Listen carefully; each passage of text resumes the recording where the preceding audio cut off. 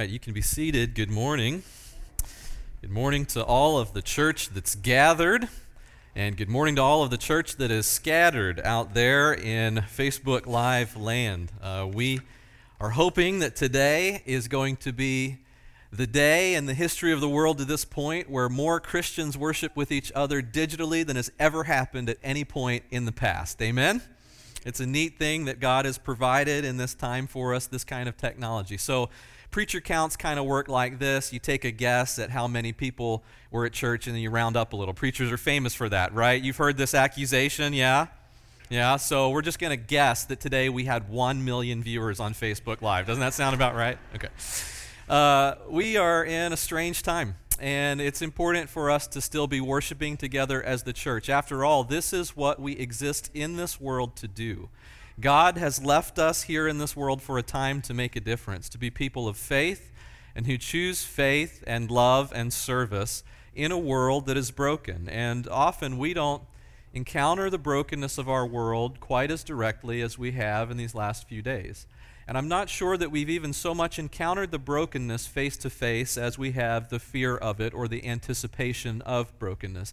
And so here we are worshiping together as we will, whether we are gathered in big numbers or in small numbers, until the time that the Lord chooses to come again and to take us home. And while we do it, we worship God for all of the reasons that we sang about in these songs, because He's Creator, because He's Shepherd, and because He provides for us. And so today we're going to open up and look at Psalm 95 together, and we're going to talk about how to be still. Now, this is the middle of our series on being still. John opened up a few weeks back about why we need to be still. And John, I'm wearing my shirt with you today, right here. We got it going on. Y'all don't know this, but when John preached 2 weeks ago, he already had a broken collarbone. And he was up here preaching anyways, because that's just the tough kind of guy that John is. You can see he's got his cast on right now over his shirt. But we got these shirts. And if you are interested in having one of these, we've put a link up. You probably got it in an email this week. If you didn't get the email, it's okay. We'll have the link on our website. It's currently on my Facebook page. You can go if you want to buy one of these. Now, why might you want to have a shirt that says, be still and know that I'm God, the scripture that Max read this morning? Here's a couple of reasons. It just might be, for you, an opportunity for public faith. You're wearing your shirt, and maybe you have a chance to talk to somebody about what our church is doing right now. And what a great message to be able to share at this time in our world that we are focusing on being still in the presence of God. But even more than that, I think it might do something for you.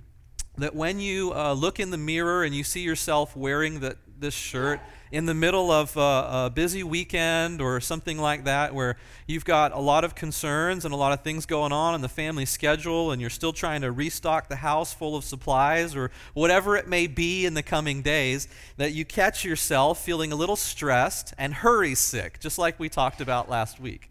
And when we find ourselves a little stressed and hurry sick, and maybe you go into the bathroom there, you see the mirror, and you're like, oh, I'm wearing the Be Still shirt. This is a reminder for me, an opportunity to not be hurry sick, not to worry about the traffic and the lines in the supermarket. And boy, if I have never been credited with being a prophet before, last week ought to be the week I get my due. We talked about worried about shopping lines in Neighborhood Market, didn't we? In the sermon. And then this week, look at what happened. We all were like looking at the lines and what people had in their baskets and wondering, is there enough left? Fear of missing out has been taking over our culture, and so we need this message from God. Right now, we need to remember that God has limitless supply and resources. God always has enough for us. He has love for us and a plan for us, and when we encounter that God, we have resources to be still in front of Him. So let's dive into this psalm today, and let's see what our Creator has planned for us to discover in His Word. First of all, this psalm opens with robust and energetic praise. This is a psalm of worshiping the Creator God. And so we sang these verses just a minute ago as Michael led us, and let me read them again to you from the New International Version right now. Come, let us sing for joy to the Lord and shout aloud to the rock of our salvation.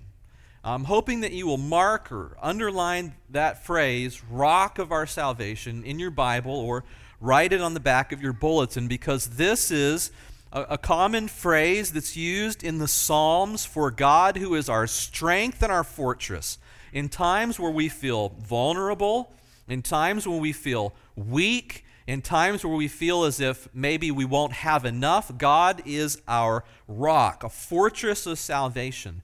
But more than that, in this psalm will be a nuanced way that God is the rock for his people. More than being the fortress, but not less than that, he will also do something else for his people. So I want you to mark this phrase and keep your eye out for where we might see God as the rock of salvation in today's readings. Okay, so you've got it marked. Let's read the rest of these verses.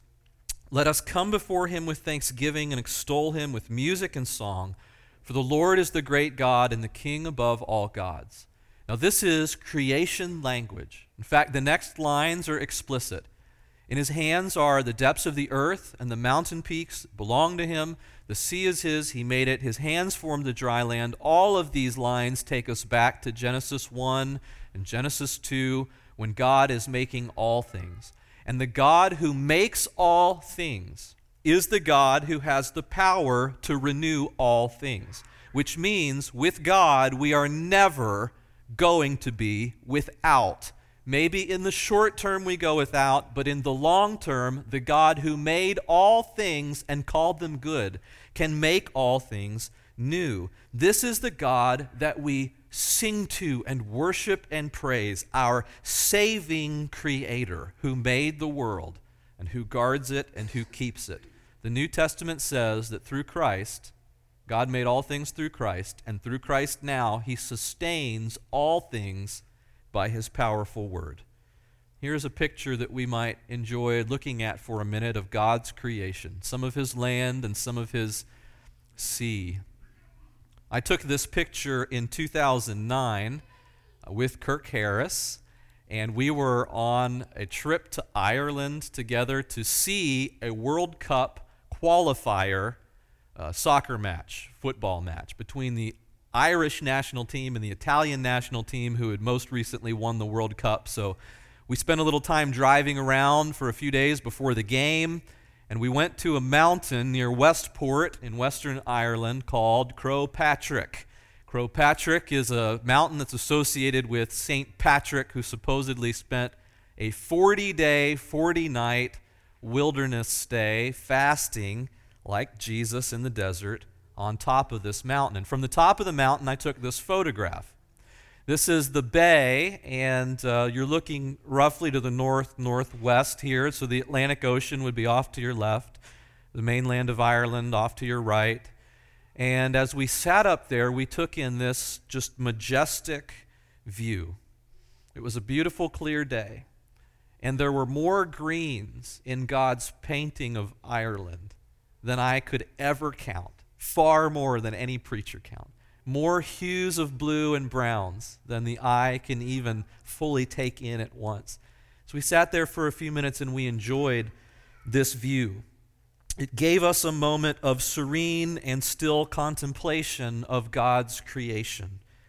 And I want to share with us this morning, since we're talking about how to be still, a few things that have come into my life since then that might help you, especially if we're spending a little bit more time being socially distant as we pursue stillness in our lives with God.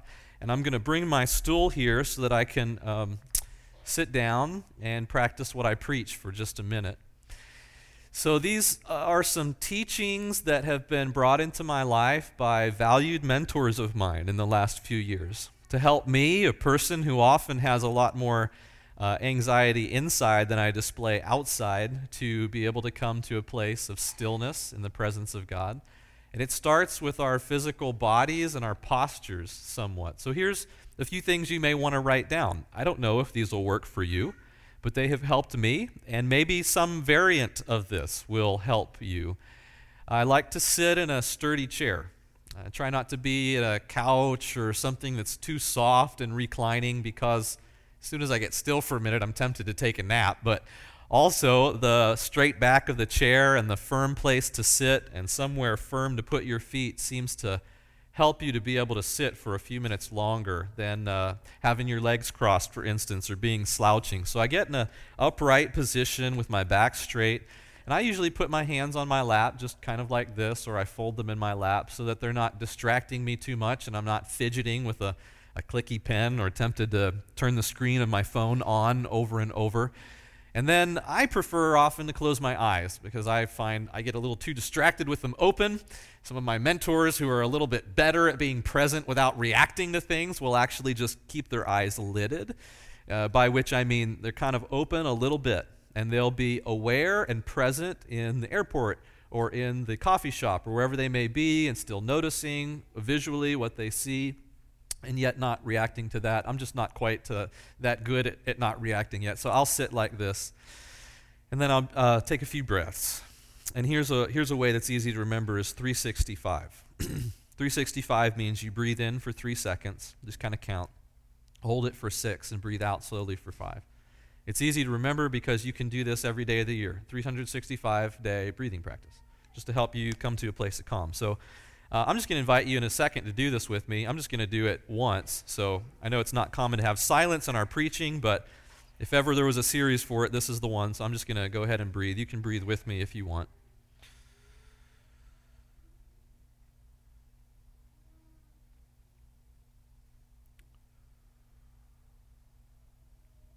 And I'll do that maybe 5 or 6 times, sometimes 10 times if I'm feeling a little rushed and harried that day. And I'm not necessarily thinking about God yet. I might then at this point start to, though, because I don't want this to be about emptiness and nothingness. So I may pray a short prayer, the Lord's Prayer, or there's some other ones I've committed to memory, or read a short scripture or a Bible verse. And then I'll try to be still for about 5 minutes. Now, maybe for some of us it would be a good enough goal to make it a minute right now. Maybe we could try a minute this week. I don't know where you're at. I don't mean to impose any kind of burden on you, but 5 minutes seems to have a lot of just healing potential in it. So that's what I do. Sometimes I do longer. Sometimes I, have trouble making it that long. And I notice what I notice. Sitting at the Holler, the gathering place there in 8th Street Market, downtown Bentonville. Notice all kinds of things. I'll sit there for 5 minutes in silence, and I'll hear keys on keyboards clacking away. I'll hear people starting and ending phone calls. I'll hear somebody sigh heavily a couple tables over. And then I'll start to notice other things that are happening inside.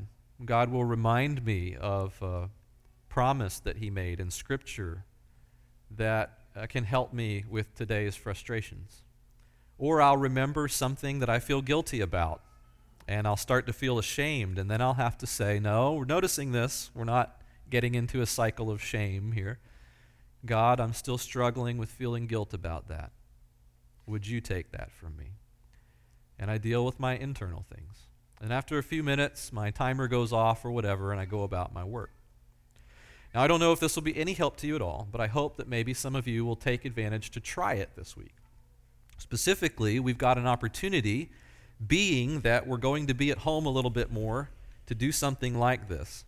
And I don't know if there is any place that can make a person more crazy than the frenetic nature of cabin fever when you're home with the whole family and nobody can get out. So you might need this week.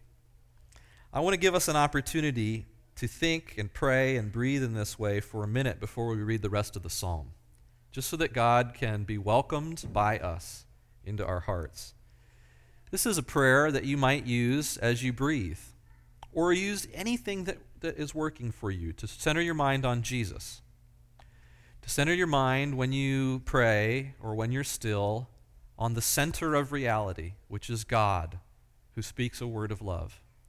I'll ask you to read this out loud with me, if you can read it on the screen. This is a prayer associated with St. Patrick. Now, it probably wasn't actually written by him. It may have been. It's just associated with him, and there's some longer versions, but this is a beautiful short version that maybe he prayed up on that mountain where I sat one time.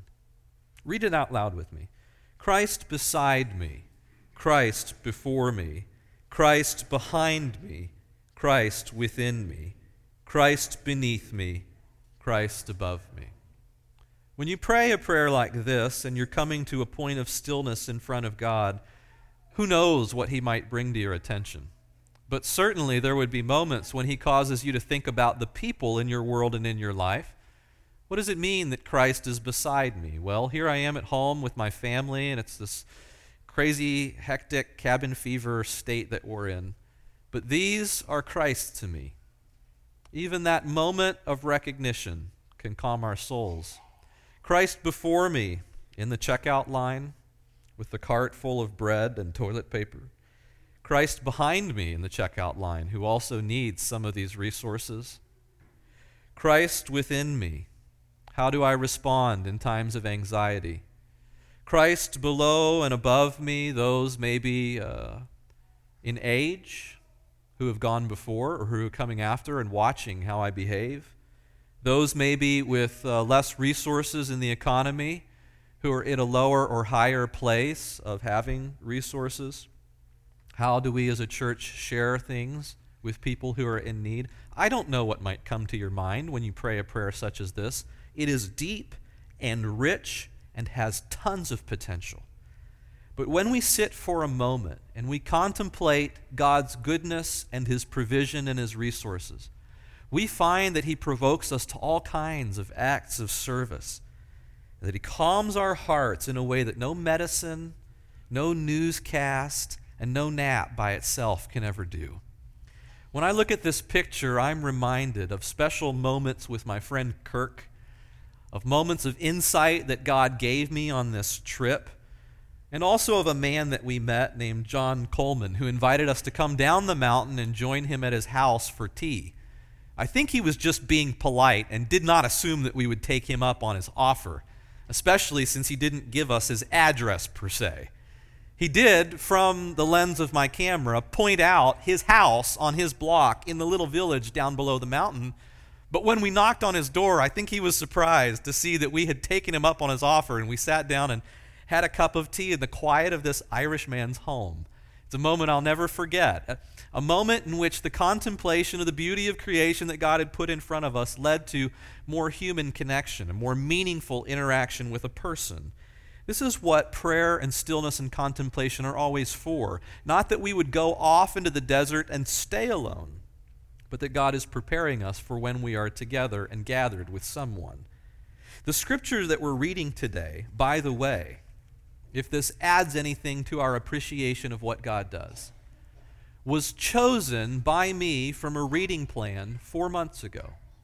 4 months before I knew what we would be needing today, God had put a reading plan in front of me. Psalm 95 was one of 4 options for today that I might have preached from on this topic. Even more impressive is the fact that the reading plan was written 36 years ago, the year I was born. Someone took the time to put together a reading plan for a topic such as this, and they had this scripture chosen in that plan, get this, for this date in 2020. 36 years ago.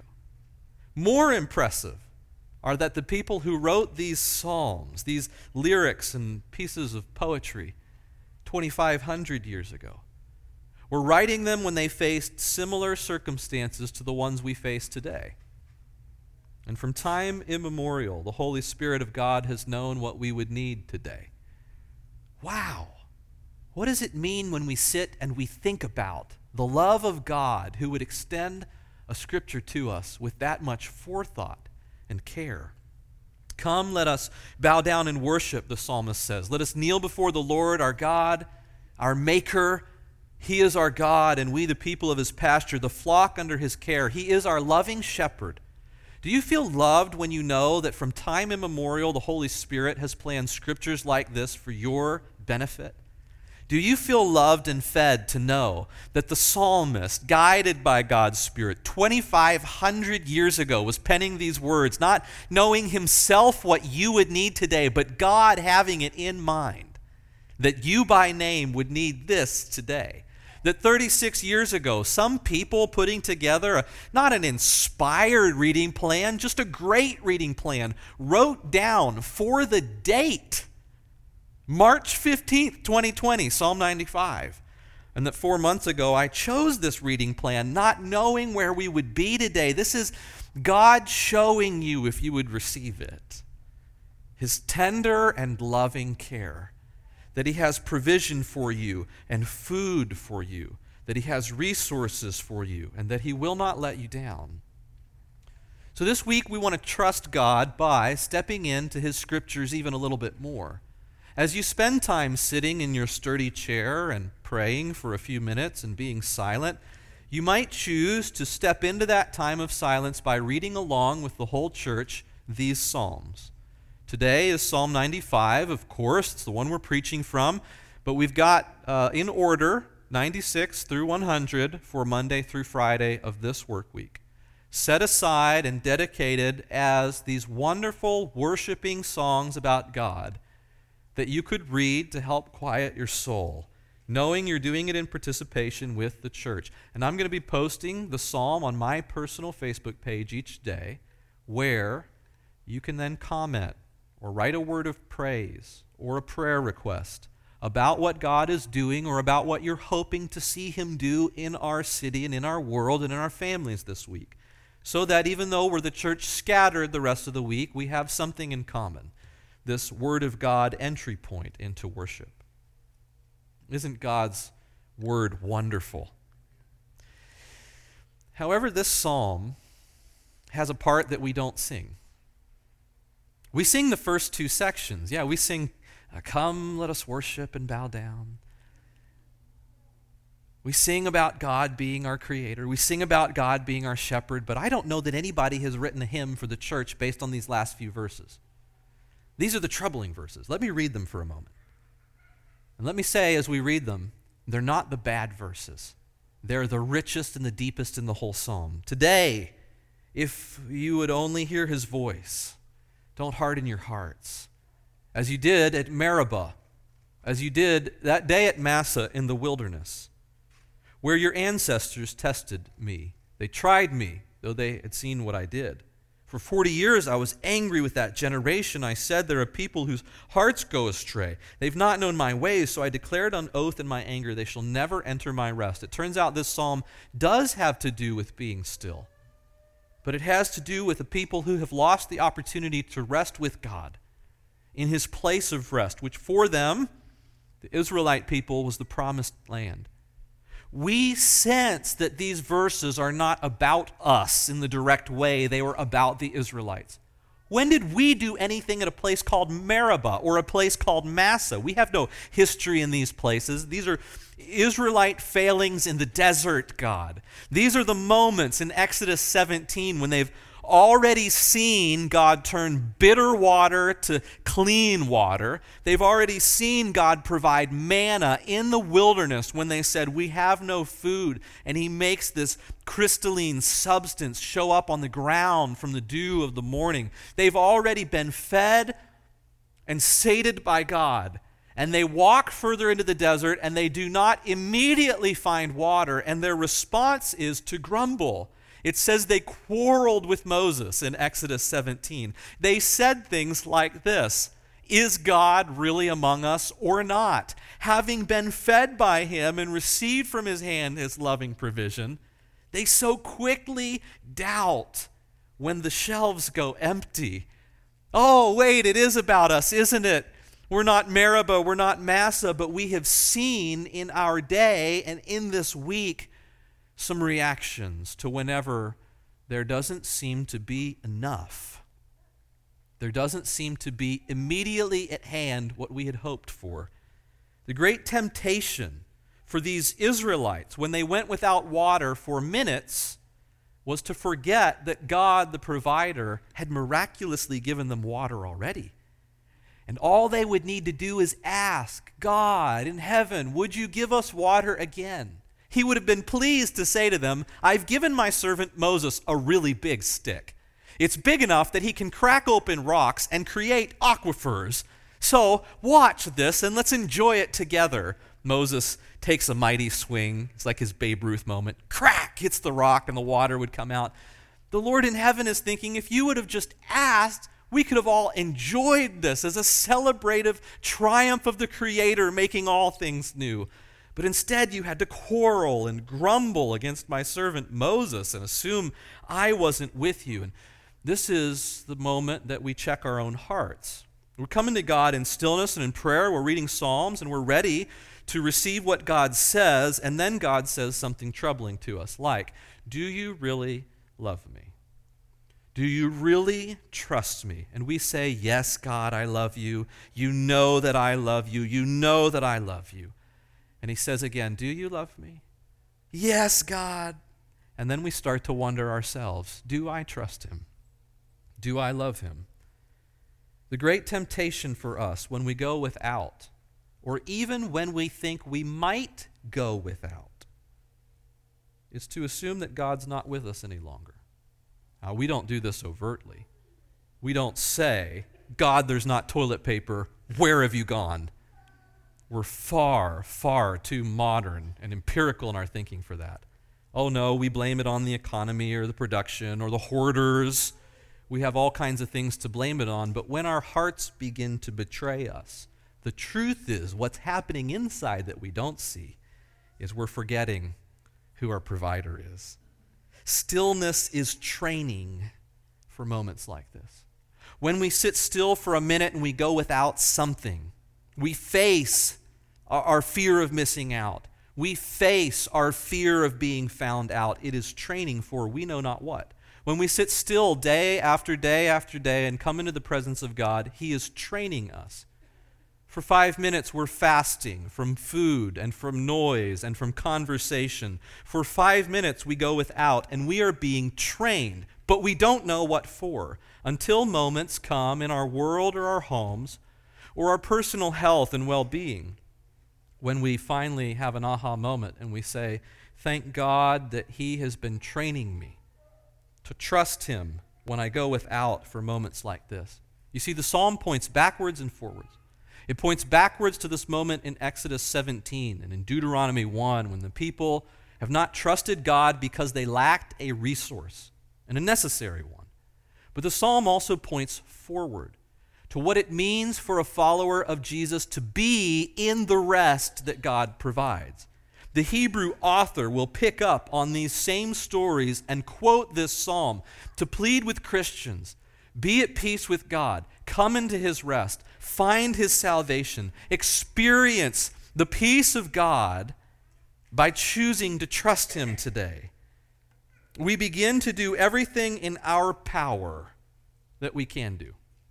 We do everything that we are capable of to make sure that everyone has what they need, to distribute goods and food, to make sure that people have the basic necessities of life. We go shopping, we provide for our homes, and we do all of these things. And then at the end of the day, we say to God, but I trust you.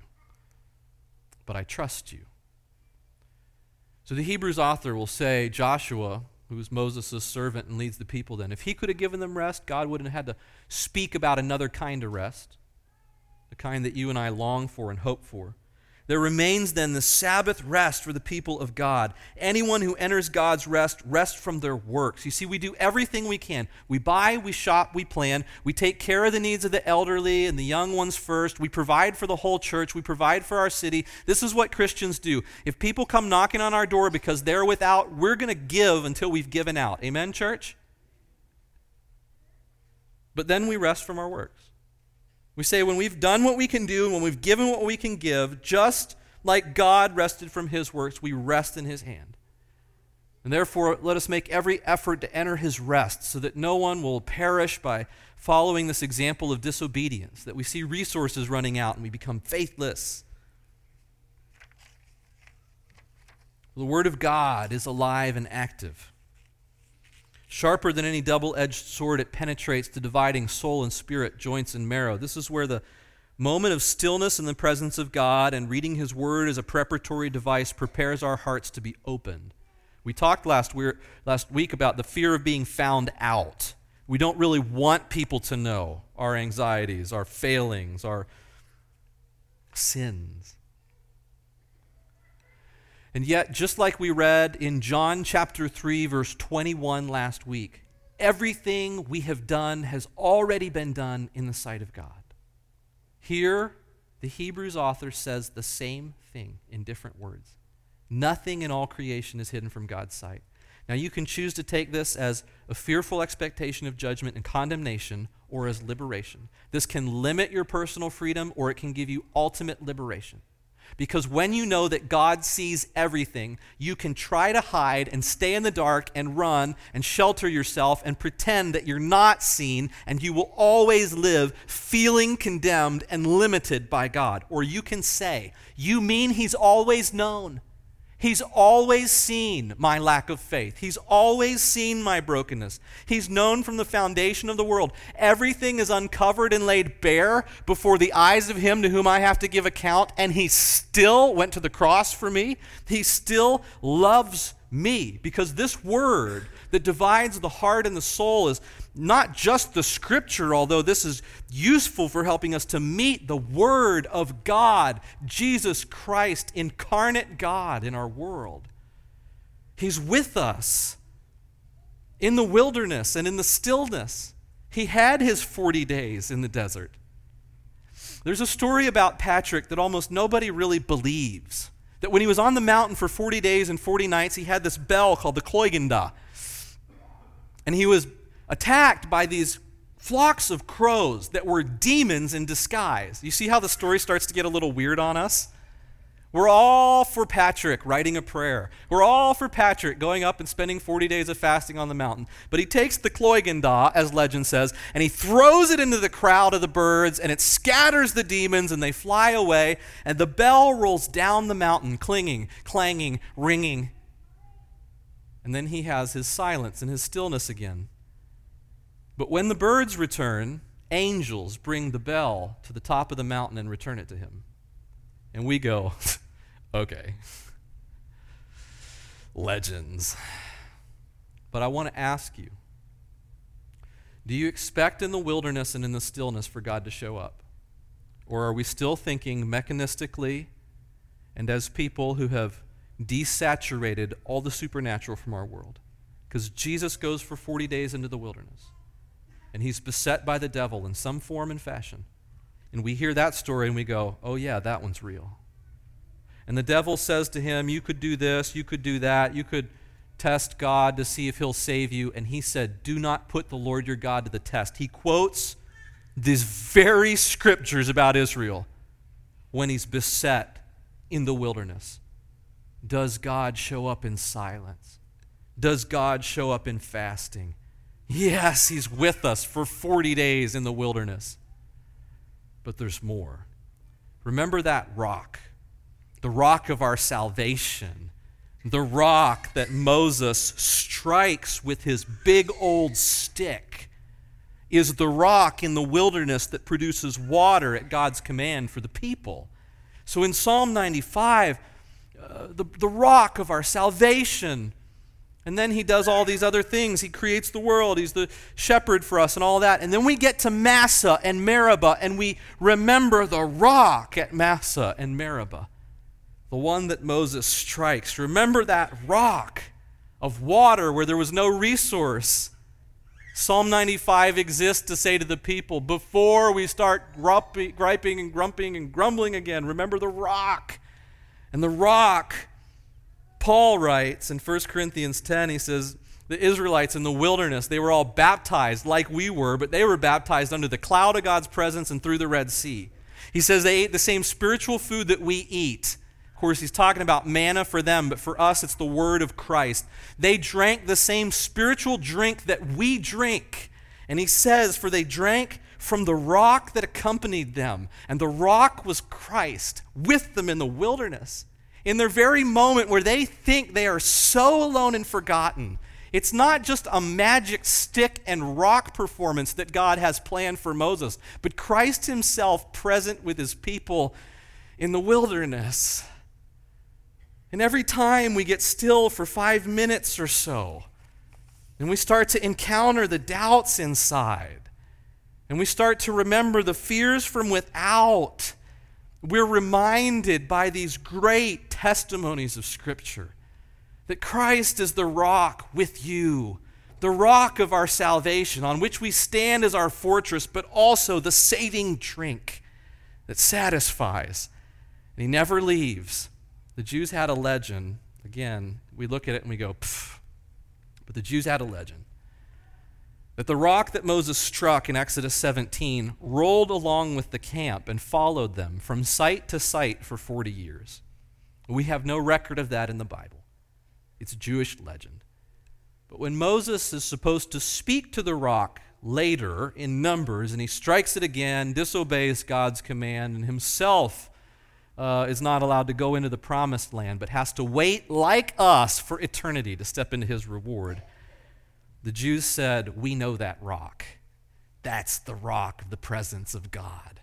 That is the promise of God with us in the wilderness. And so they had this legend that the rock followed them wherever they went. And we go, whatever. Except Paul says that rock was the rock that accompanied them. And that rock was Christ. In some way, he was with them through it all. And he's with us too. Amen, church? Amen. Let's stand and sing our final song, and then